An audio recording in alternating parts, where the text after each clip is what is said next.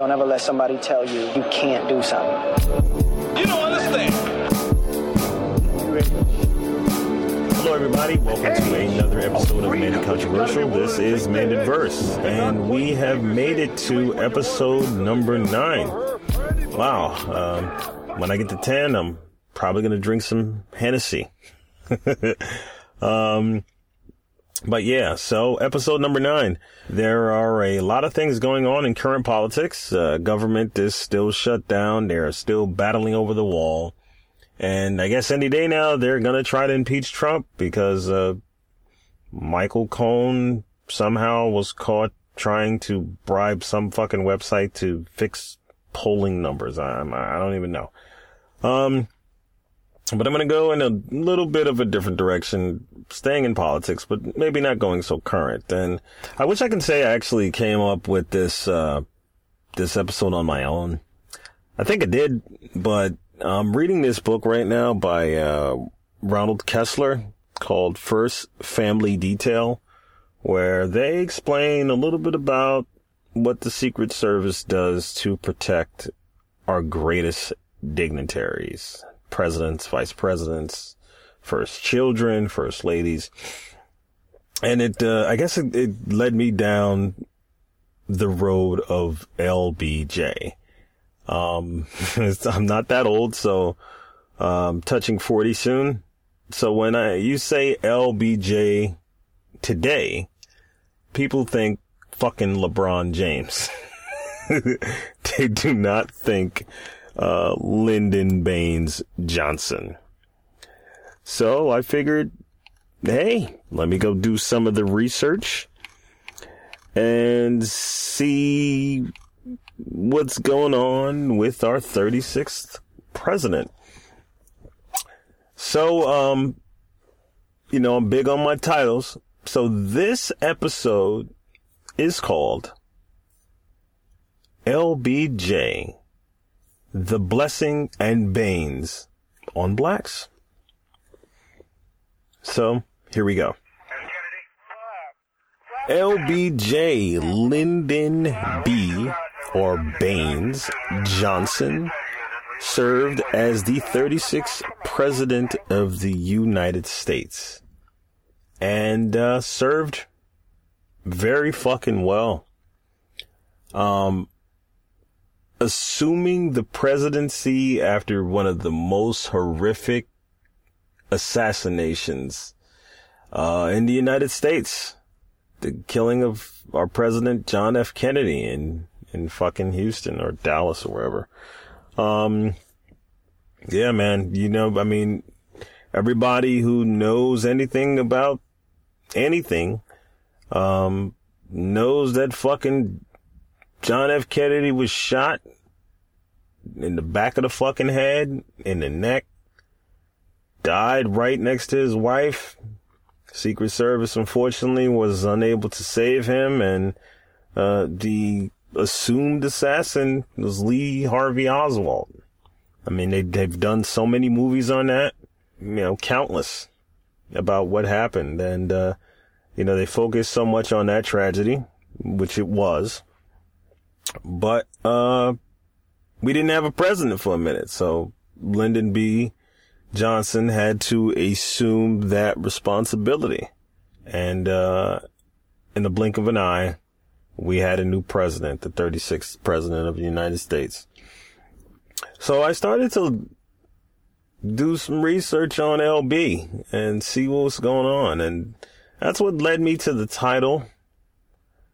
Because for myself being a Black American or African American, I don't know, I've never been to fucking Africa, but it made me think of this because John F. Kennedy gets killed. If you do some research on Kennedy, he was trying to push for civil rights. People were conspiracy theorists think that might have been the reason why he got killed. People think he got killed by the mob. No one knows. But he dies, and this gets put on Lyndon B. Johnson. And in one of the most fantastic things to happen for civil rights next to the Emancipation Proclamation in the United States, and that is the Civil Rights Act of 1964. He signed and fortified this in July of 1964, and shit, he basically gave me the ability to do this fucking podcast all these years later. Desegregation, equal opportunities, civil fucking rights for blacks, which is, again, next to the emancipation of fucking slavery. That's huge. That's fucking humongous. That's a big deal. And then he invites all the leaders, Reverend Martin Luther King, Whitney Young, James Farmer. They all come to the Oval Office, and this is a huge deal. I mean, they had a lot of resistance from the South. And when Lyndon B. assumes the presidency, he kind of strong arms this bill through fucking Congress. And a lot of people credit him for his hardball tactics to be able to pass this shit. And he kind of rams it through. And boom, July 2nd, 1964, he fucking signs it into law. Free at last, y'all. We get that shit.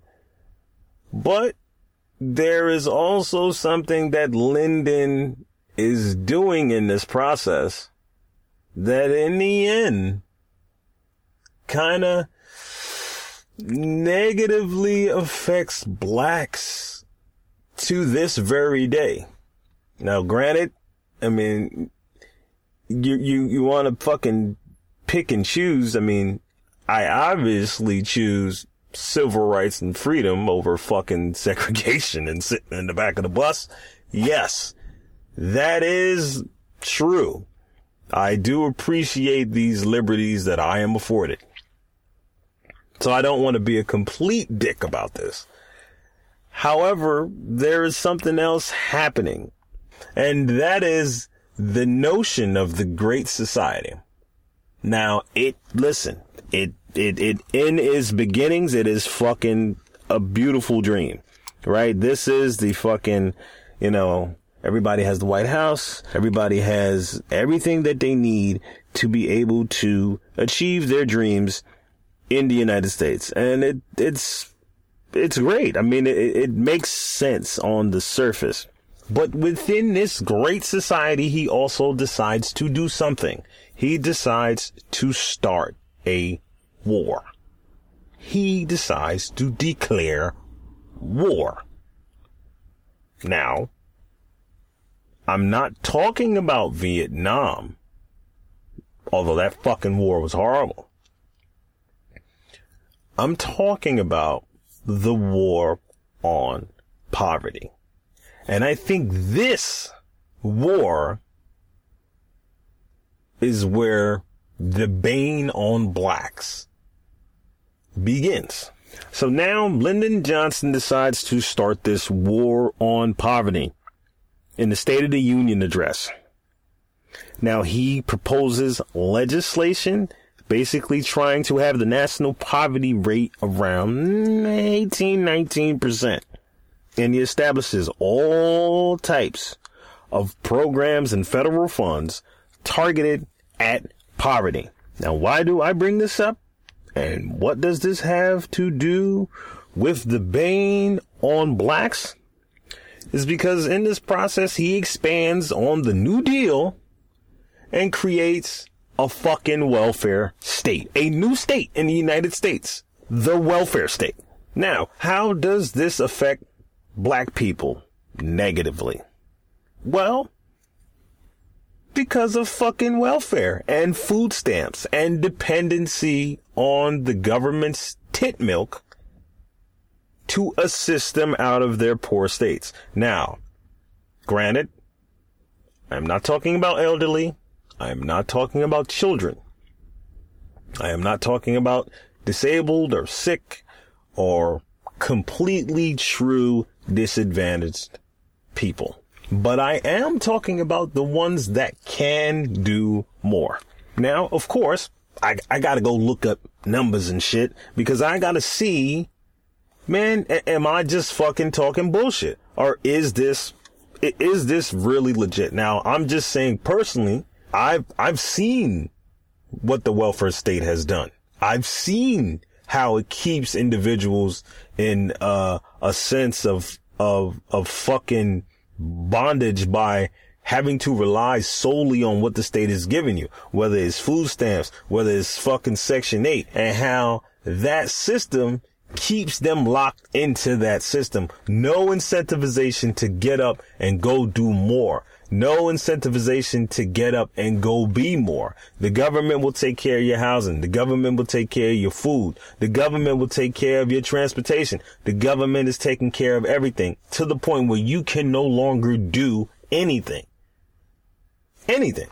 So I go look up from BrandonGale.com 15 welfare statistics by race, state, and payments. There are approximately 12.8 million Americans on welfare, accounting for 4.1% of the U.S. population. An estimated $131.9 billion is spent by the government each year on welfare. Welfare demographics, and this is where my point comes across. Following percentages are recipients of welfare based on race. Guess who is on the fucking top of the list? Now, I'm to be honest, it's marginal.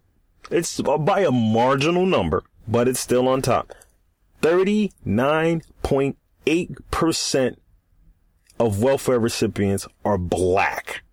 Okay, that's almost 40 fucking percent are black. Now, in a second, in a not so distant second, 38.8 are white.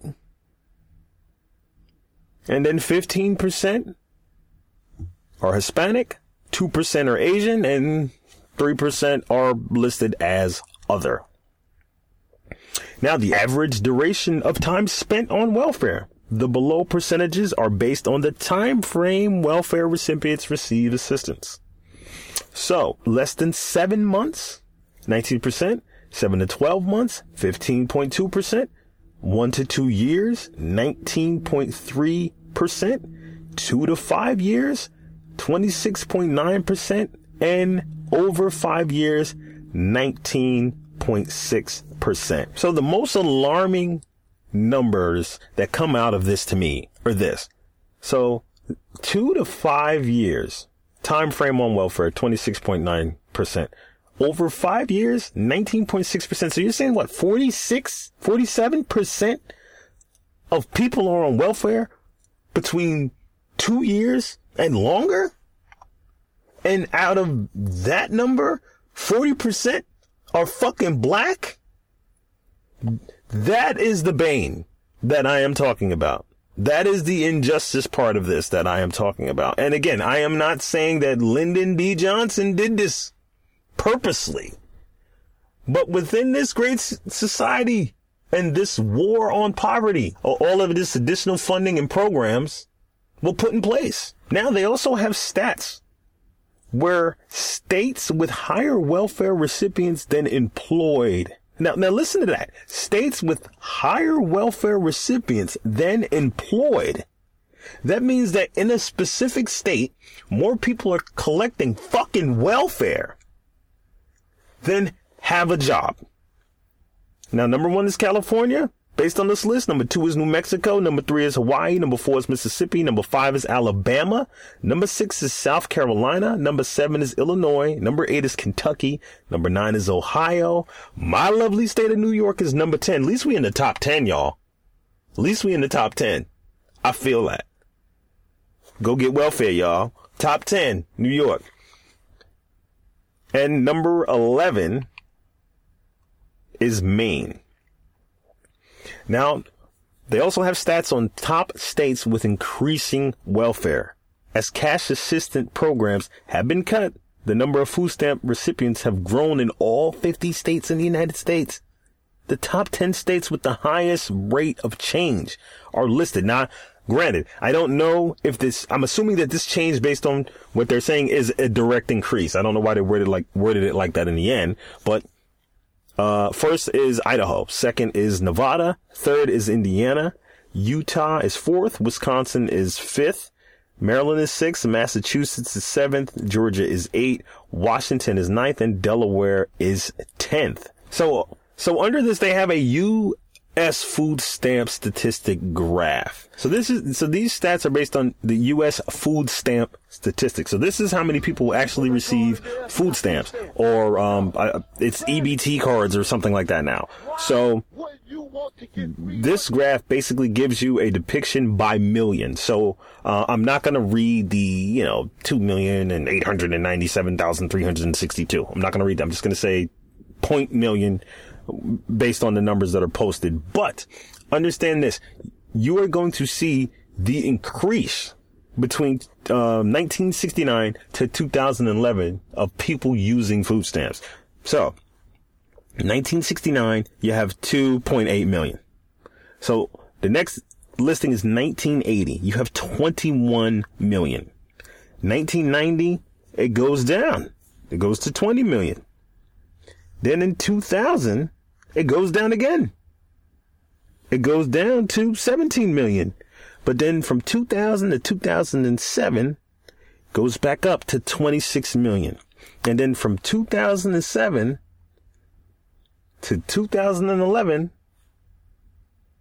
it goes to 44 million people that are on food stamps. 44 million people that are on food stamps. I'm gonna let that shit sit. I'm gonna let that fucking sink in. 44 fucking million people on food stamps.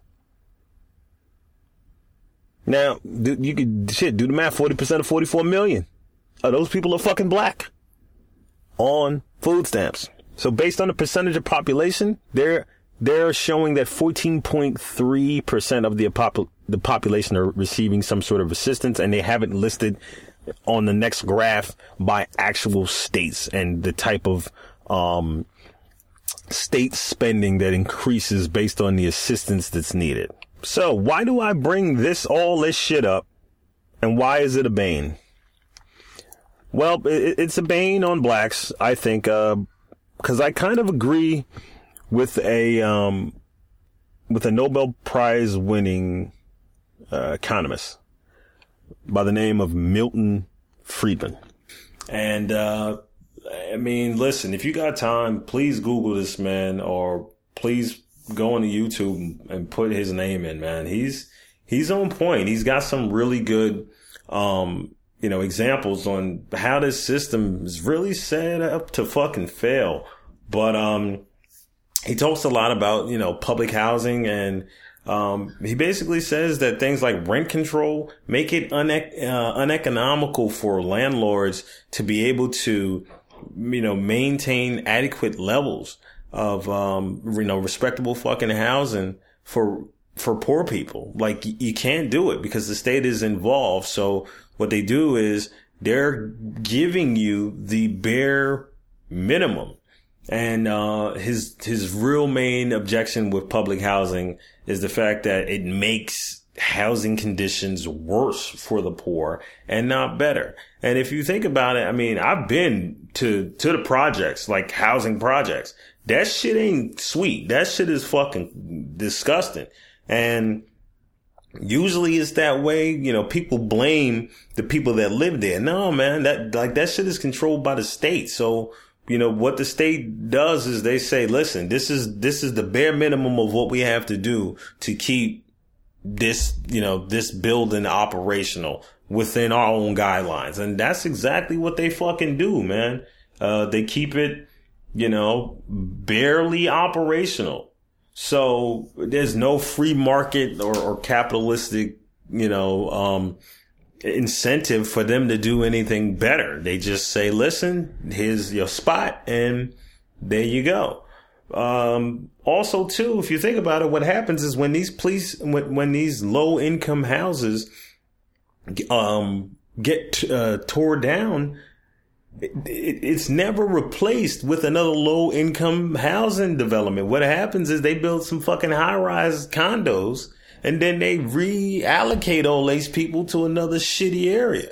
So it's funny because I experienced this shit pretty much secondhand. Like where I used to live, I knew people, the projects wasn't far from where I grew up. So I watched them do this shit, and then boom, they tear it down, build some high-rise condominiums and condos and sweep everybody out. And then basically, relocate them to other low income areas. And then the cycle continues. So it's crazy, man. Like this dude, Milton Friedman, kind of knows what he's talking about. Also, the other thing, a lot of people have to make a decision when they're at this poverty level. People can be right at the line of qualification to either qualify for the assistance or overqualify. So now you got to make a choice.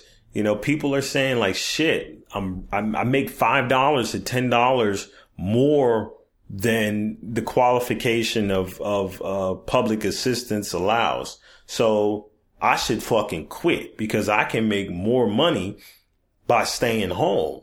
And when you see these numbers, you look at these stats and you say, well, how come black usage of fucking food stamps or whatever is at 40% or black welfare is at 40%? White people on welfare is at 38.5%. Those numbers are that high because this is an incentive to fucking stay home. Also, too, welfare, it kind of destroys an individual's independence. Like you're getting something for nothing and it's a fucking trap. So when you have a state that's basically doing everything for you, giving you your food with food stamps, giving you your fucking housing with Section 8 and public housing, at some point your decision making fucking atrophies because you're not making the decision on where you live because they decide that for you. You know, they're telling you how much money you can spend on food because they're giving it to you. So all of these things just leads to a vicious cycle. And it's weird because what led me into doing this was the whole discovery of LBJ. On the one side, you're saying, wow, great, fucking civil rights bill. Yay. Obviously means a lot to fucking me. But then the other side of that is the great society. And within that society, a welfare state that's created, you know, it's like, I don't know, man. It gives you a funny feeling. You know, I know the intent was good, but the results were fucking horrible. So again, I'm not going to sit down and say, you know, that the system is rigged, because that's not true. But it incentivizes people to not do anything, to just stay home and chill. So, you know, Trump recently, in April of 2018, tried to do his version of welfare reform. So he signed an executive order reducing poverty in America by promoting opportunity and economic mobility. And what this does is it basically forces federal agencies to enforce work requirements and basically propose additional stronger requirements and fine savings. And what he asked for is all of the major departments, Treasury, Agriculture, Commerce, Labor, Health, and Human Services, Housing, Urban Development. He gave them 90 days. And he said, 90 days, we got to figure out how we're going to fix this. So that was 3 months in April. And I think they actually came up with some major reforms. So a lot of the work requirements are going to change. And hopefully that will incentivize people to get really back out there and make the decision to say, you know what, fuck this system, man. Like fuck this welfare system, man. I'm gonna do it. You know, I know it's tough.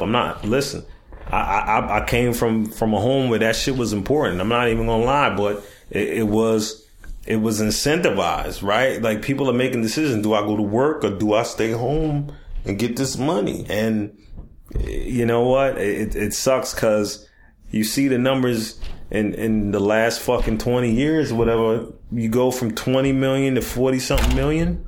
You go from 20 million to 40 something million. That's crazy.